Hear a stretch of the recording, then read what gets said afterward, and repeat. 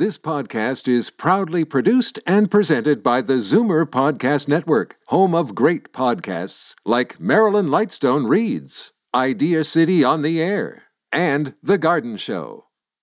The most memorable interviews and listener calls from the week that was on Fight Back with Libby Znaimer. Welcome to the best of Fight Back with Jane Brown. Good afternoon. Welcome to the Saturday edition of the Best of Fight Back from the week that was.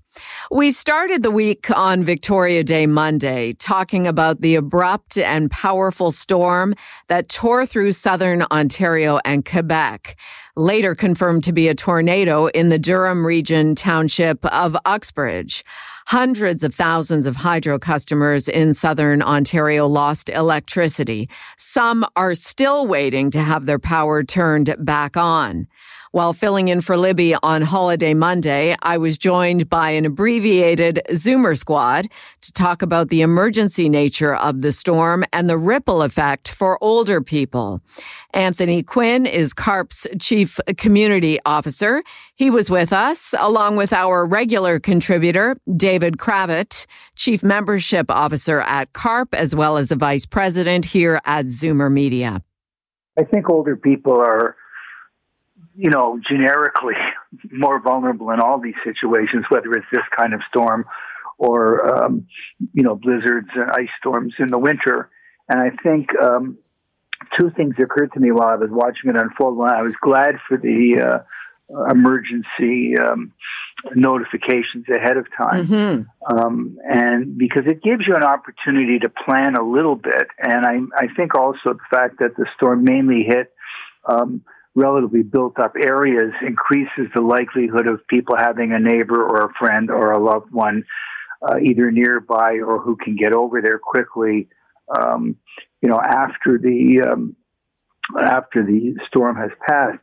So I think that in many cases, the people who are most vulnerable do have people nearby, but it does show you that you need to have an emergency plan available, particularly if it's an elderly parent. If you've got a parent who is elderly or disabled, there should be permanently in place a plan. Who's going to do what? It's really an extension of caregiving. Who's going to do what? Who's going to take in food? Who's going to go pick them up? Maybe take them out of the residence temporarily. All those plans need to be in place, and this storm reminds us of that need. Anthony, what would you like to add to that in terms of how this type of weather event affects older people and how we move forward? Yeah, the federal government really has made an effort to alert all of us to our own personal responsibilities and self-reliance, and they're encouraging everyone to have 72 hours of food and water and batteries and flashlights and all the things that we would need to fend for ourselves until the emergency responders can come to us. So that 72 hours is the window that it could take someone to come if we're in need during an emergency. So that I would encourage everyone to visit the government website, getprepared.ca, and all of the lists are there on what we have to do for ourselves. What kinds of things are on that list, Anthony, now that you've looked at it? Yeah, it's food and water, canned food, a can opener, water for 72 hours in smaller bottles, the batteries, flashlight, and they also say having a local network, as David was talking about, a local network of connections that can look in on you as well. So having that all set up in the event of emergency and not at the time of emergency. And it goes without saying, you mentioned, David, about having sort of a caregiver rundown when there are events like this, but checking in on older neighbors and family, always a good idea. If you've been in a neighborhood for a long time and you know the residents, you want to do a little bit of a check afterwards. I think you do, and I think that part of the problem here, of course, was that the storm did a lot of physical damage. 9 people, I believe, were killed, trees down. I didn't hear of any, older people, out for a stroll during the storm, obviously. But when there's this kind of physical damage, it becomes even more important for people to look in and make sure everything's okay and get even temporary help so that the person doesn't remain isolated. That to me is the priority. And it's worthwhile, especially when we head into the season where you have summer brownouts or blackouts, to go over that with them, walk through the facility, be it a home, be it a high rise, whatever it is, and say, okay, where's the candles? Where's the battery? Is there a flashlight whose batteries are all charged up? You don't want to be scrambling to do all this when it happens. You want to have it ready ahead of time. David Kravitz, Chief Membership Officer at CARP and Vice President at Zoomer Media, and Anthony Quinn, Chief Community Officer at CARP, A New Vision of Aging. This is Zoomer Radio's Best of Fight Back. I'm Jane Brown. When Libby was joined by our Recovering Politicians panel on Tuesday, we wondered if there will be any issues which might move the state of public opinion, which more or less seems to have held the same since the beginning of the election campaign. According to the polls, Doug Ford's PCs will likely be reelected and likely with another majority, while the Stephen Del Duca Liberals appear headed for the opposition benches. Policy announcements have been regular events throughout this election campaign, but there have also been accusations about individual candidates, which have resulted in some candidates being let go and others supported by the various leaders. Last week, there was a column in the Toronto Sun accusing the NDP candidate for re-election in the riding of St. Paul's of anti-Semitism. Libby ran this story by Lisa Raitt, a former federal deputy Conservative leader, Charles Sousa, former Ontario Liberal finance minister, and Howard Hampton, the former leader of the Ontario NDP. This is not new news. The issue of Palestine is a very controversial one. And let me give you an example. Former President of the United States, Jimmy Carter, wrote a book about how Palestinians were not second, perhaps not even third-rate citizens in Israel. And he was labeled anti-Semitic for that book. We've had people in all parties who take a position in terms of Palestine then being labeled as anti-Semitic. Well, just a minute, Howard. We're talking about anti-Semitism here, and there is an accepted definition. I understand that. Yeah. Pardon? I understand that, but we just saw the same thing, for example, in the Green Party, where you had some Green Party MPs take a position on Palestine, and then other people in the Green Party said, well, that's anti-Semitic. Are you saying that this is just an unfair accusation? No, I'm saying you have to treat these accusations very carefully and very thoughtfully, especially in the last 10 days of an election. Charles, the Liberals, they sent out a release on this. What do you make of this? I find the issue of anti-Semitism and the definition thereof, I know the Liberals adopted it, and the NDP are still trying to define what it may mean or not mean as a result of some of the other geopolitics in the area. But it is disturbing trends, not in all parties, frankly. And then, of course, there's white supremacist issues in parties as well, which creates a lot of concern.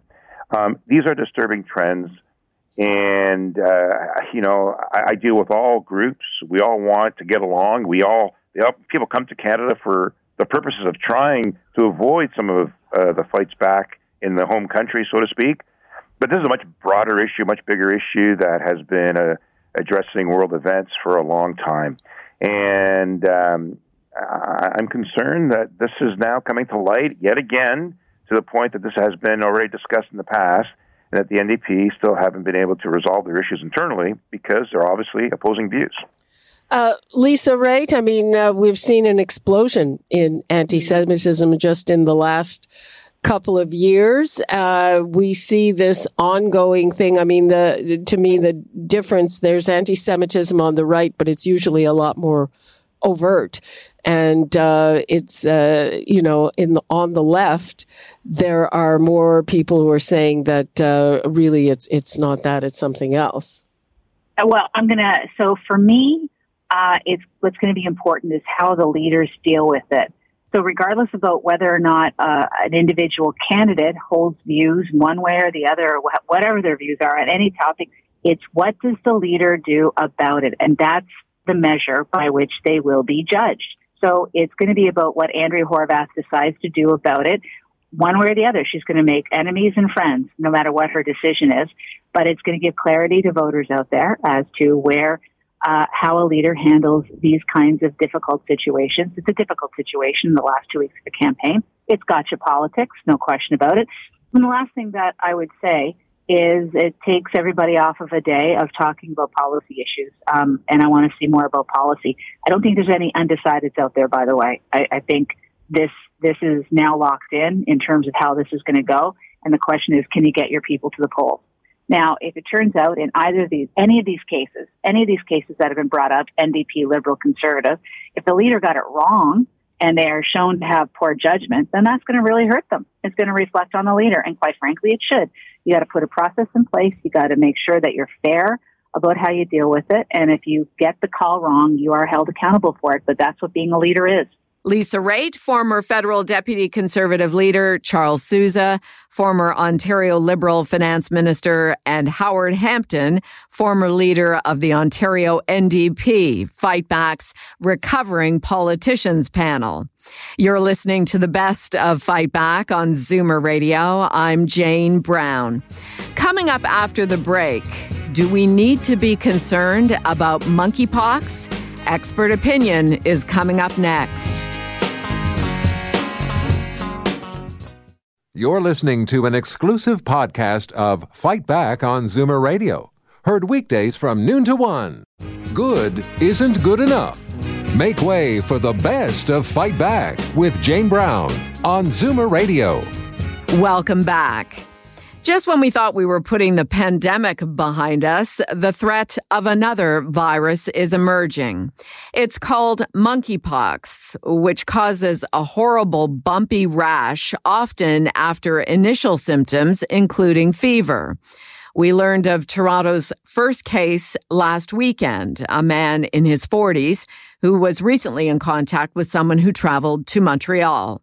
Fight Back went to a panel of experts to find out more about monkeypox and whether we should be concerned. Dr. Colin Furness is an infection control epidemiologist and assistant professor at the University of Toronto's Faculty of Information. And epidemiologist Dr. Prabhat Jha is at the Dalla Lana School of Public Health. It looks like a couple of super spreader events in Europe, so just wrong place, wrong time, bad luck, that caused a lot of transmission, and then of course people go on their way and fly home, and that then sparks obviously multiple outbreaks in multiple countries. So it just really seems to have been a very unusual and unfortunate set of events. Okay, and Dr. Jha, how is it spread? I've seen all kinds of things. One of them says it's mostly sexual contact or it's skin. So how is it spread? It seems to be mostly through skin contact, which is and could be sexual contact as well. I mean, they obviously go together in intimate situations, and you get skin contact. But the assuring thing is we know from previous evidence that it's not transmitted through the air, or very limited evidence that it is. And I know WHO was criticized early for saying, okay, well, SARS-CoV-2 was not transmitted airborne, and then turning around and saying it was. But this is a very different virus. We're not a respiratory virus. It can mostly be contacted through skin. So, and the truth is that the world is looking for these kind of outbreaks in a way that it didn't before COVID. So in past times, it might have not even been detected. But as Dr. Furness said, the origin seems to be a couple of super spreader events in Europe. And but because you're basically looking at people with a rash, then it also should be reasonably easy for people to identify that they are potentially exposed and isolate and therefore decrease cases. So I think we'll get this quickly under control. Dr. Furness, it's related to smallpox, right? So we presumably have some vaccines that will work? In fact, the oldest vaccine we have is from smallpox, and that was developed in the 1700s. So we're not using the same thing today as from that long ago. But yes, and my understanding is that the smallpox vaccine is about 85% effective against monkeypox, which is quite good. And people in their 50s and above, I think, have all been vaccinated for smallpox. So if you're older and you had that vaccination, you should consider yourself protected. My only concern is if this does continue to spread, and I doubt it will, but if it does and the virus starts to evolve, then we might sort of have a longer play with this, but I'm not expecting that to be the case. Now, I read that the U.S. is releasing some stockpiles they have of smallpox vaccine. Dr. Jha, do you know the situation here? Do we actually have it? Is it actually still good as opposed to being expired? I think the vaccines, the smallpox vaccines, have been kept particularly for this kind of contingency. And here the approach wouldn't be mass vaccination. That actually would be very unwise. If anything, what might be used is what was done for smallpox, what's called ring vaccination. I don't think we're even at that stage of thinking we need to resort. I think right now it's health professionals need to keep an eye out for any kind of unusual rashes and get them reported, and if so, treat them like potential cases and isolate and report them, and then they get testing. And hopefully with the lessons from COVID, everyone will be more diligent about reporting the information quickly, and all the information will be gathered quickly.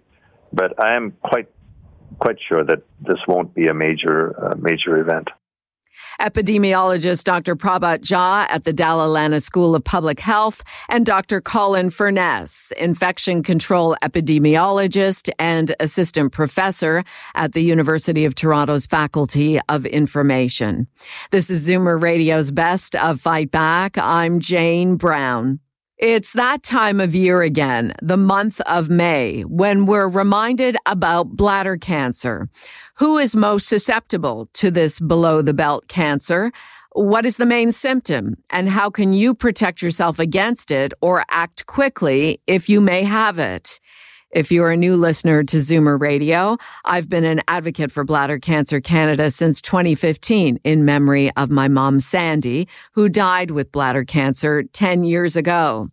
And I can't say enough good about this organization, Bladder Cancer Canada, made up mostly of incredible volunteers. Tony Cornacchia is Chair VP of Bladder Cancer Canada and a bladder cancer survivor himself. Dr. Alex Zlotta is the Director of Uro-Oncology at Mount Sinai Hospital, a professor in the Department of Urology Surgery at the University of Toronto, and a member of Bladder Cancer Canada's Medical Research Board. They joined me on Monday to talk about bladder cancer awareness, and Dr. Zlotta began our discussion with some good news on bladder cancer research. Nearly every year and every 6 months, something truly outstanding comes for patients. You remember a couple of years ago that was the advent of what we call the immune checkpoint inhibitors that basically were redirecting our immune system to find the tumor cells and to kill them. And we've seen now and presented since, I would say, a couple of years, but mainly this year at the ASCO and the AUA, a new class of treatments which are called antibody-based targeted, and it's an antibody drug conjugate, and basically those drugs target specific targets and antigens that are present on tumor cells. And the most known now is called EV, or it's enfortumab vedotin, but for most physicians and patients it's EV. And that targets a nectin form, that's a sweet name of the target on the bladder cancer cells, and has been shown that even in patients who failed, so to speak, at one point the chemotherapy, didn't respond even to the immunotherapy, it can salvage and prolong the survival of many patients. And there's another target which is also shared with breast, which is TROP2, and the drug has a even more complex name. It's a sacituzumab govitecan. I'll spare you the names, but these new drugs are effective even after several lines of treatment and are moved early on. And so the bottom line is that research moves very, very fast and with great advances. Oh, this is such fantastic news. Thank you, Dr. Zlotta. I wanted to start out on a positive note because so many people in recent decades, things are changing, but in recent decades, people have lost their lives to bladder cancer and have not always survived. Tony, it's nice to chat with you for the first time. You have quite a story. Please, if you would share it with us. Yes. So I've got to say I've benefited from the research that Dr. Zlotta and his colleagues have done. I was first diagnosed in early 2014 and had surgery to scrape out my bladder, and it had come back later in that year. So I had 4 surgeries in total and a number of failed treatments, BCG being one of them that didn't work for me. And over those first 2 years, my cancer had actually spread to my lymph node system. And the prognosis wasn't very good by the end of, that would have been December or late 2016. Mm-hmm. And I, took a look at different treatment options, and one of those checkpoint inhibitor immunotherapy drugs that Dr. Zlotta just talked about back then was on clinical trial that I happened to be chosen for or qualify for. And I've got to say, 7-8 years later now, I am, there's no evidence of disease. It took a year for the drugs to work. I'm still on that clinical trial, and I benefited from all that research. I consider myself hitting the jackpot. There is no better lottery to win. So bladdercancercanada.org is our website, and you've got all the links to the walk, to the different patient resource material, and there's a discussion forum on there as well. So it's full of a lot of very informative information on there. Tony Cornacchia is Chair VP of Bladder Cancer Canada and a bladder cancer survivor as well. Dr. Alex Zlotta is the Director of Uro-Oncology at Mount Sinai Hospital, a professor in the Department of Urology Surgery at the University of Toronto, and a member of Bladder Cancer Canada's Medical Research Board. I'm Jane Brown, and this is Zoomer Radio's Best of Fight Back. Still to come, what you had to say about the week that was and the Fight Back Knockout Call of the Week. You're listening to an exclusive podcast of Fight Back on Zoomer Radio. Heard weekdays from noon to 1. Zoomer Radio, pulling no punches with the best of Fight Back with Jane Brown. Fight Back with Libby Znaimer has the most informed guests on the week's hot topics. And we also rely on you for your valued opinions. Here are some of this week's best calls. Emmanuel in Brampton phoned about issues affecting older voters ahead of the provincial election. Doug Ford, he got a good attention too, okay? And he did a lot of good things. But the problem is now, we got a lot of seniors, and to spend $10 billion on a highway, he could wait for that, and the other guy wants more hospitals. That's what we need. I'm a senior, and and he do nothing for the senior this time, nothing. Can he wait to don't spend $10 billion on a highway? Skip in Toronto is a fan of Doug Ford's, and he called in to tell us why. I like Ford because I know his brother, and he seems to have done a good job so far. Because as a premier, when I call him or he calls me or whatever, he always have a good response. And I will hope that he get back in there. And now, Fight Back's Knockout Call of the Week. There were a lot of great calls this week, but the winner of the Fight Back Knockout Call of the Week is Susan in St. Catharines, who phoned to offer her perspective on the provincial election. My concern has been that we need a premier in for all of Ontario, not just for Toronto. Everything Mr. Ford has done benefits people in Toronto. We saw that with COVID, and we couldn't get any of our vaccinations till all of Toronto was, and yet people from Toronto were coming here, and we weren't protected. That does it for today's Best of Fight Back on Zoomer Radio. If you'd like to qualify for the Fight Back Knockout Call of the Week, phone us noon to 1 weekdays. Or if you have a comment, email us at fightback@zoomer.ca. Follow us on Twitter at FightbackLibby and call our Fight Back voicemail anytime at 416-367-9636. I'm Jane Brown. Join me again at the same time tomorrow when we'll round up the rest of the Best of Fight Back. The Best of Fight Back is produced by Jane Brown, Justin Eacock, and Zeev Hadi, with technical production by Kelly Robotham. Executive producer, Moses Znaimer. This podcast is proudly produced and presented by the Zoomer Podcast Network, home of great podcasts like Marilyn Lightstone Reads, Idea City on the Air, and The Garden Show.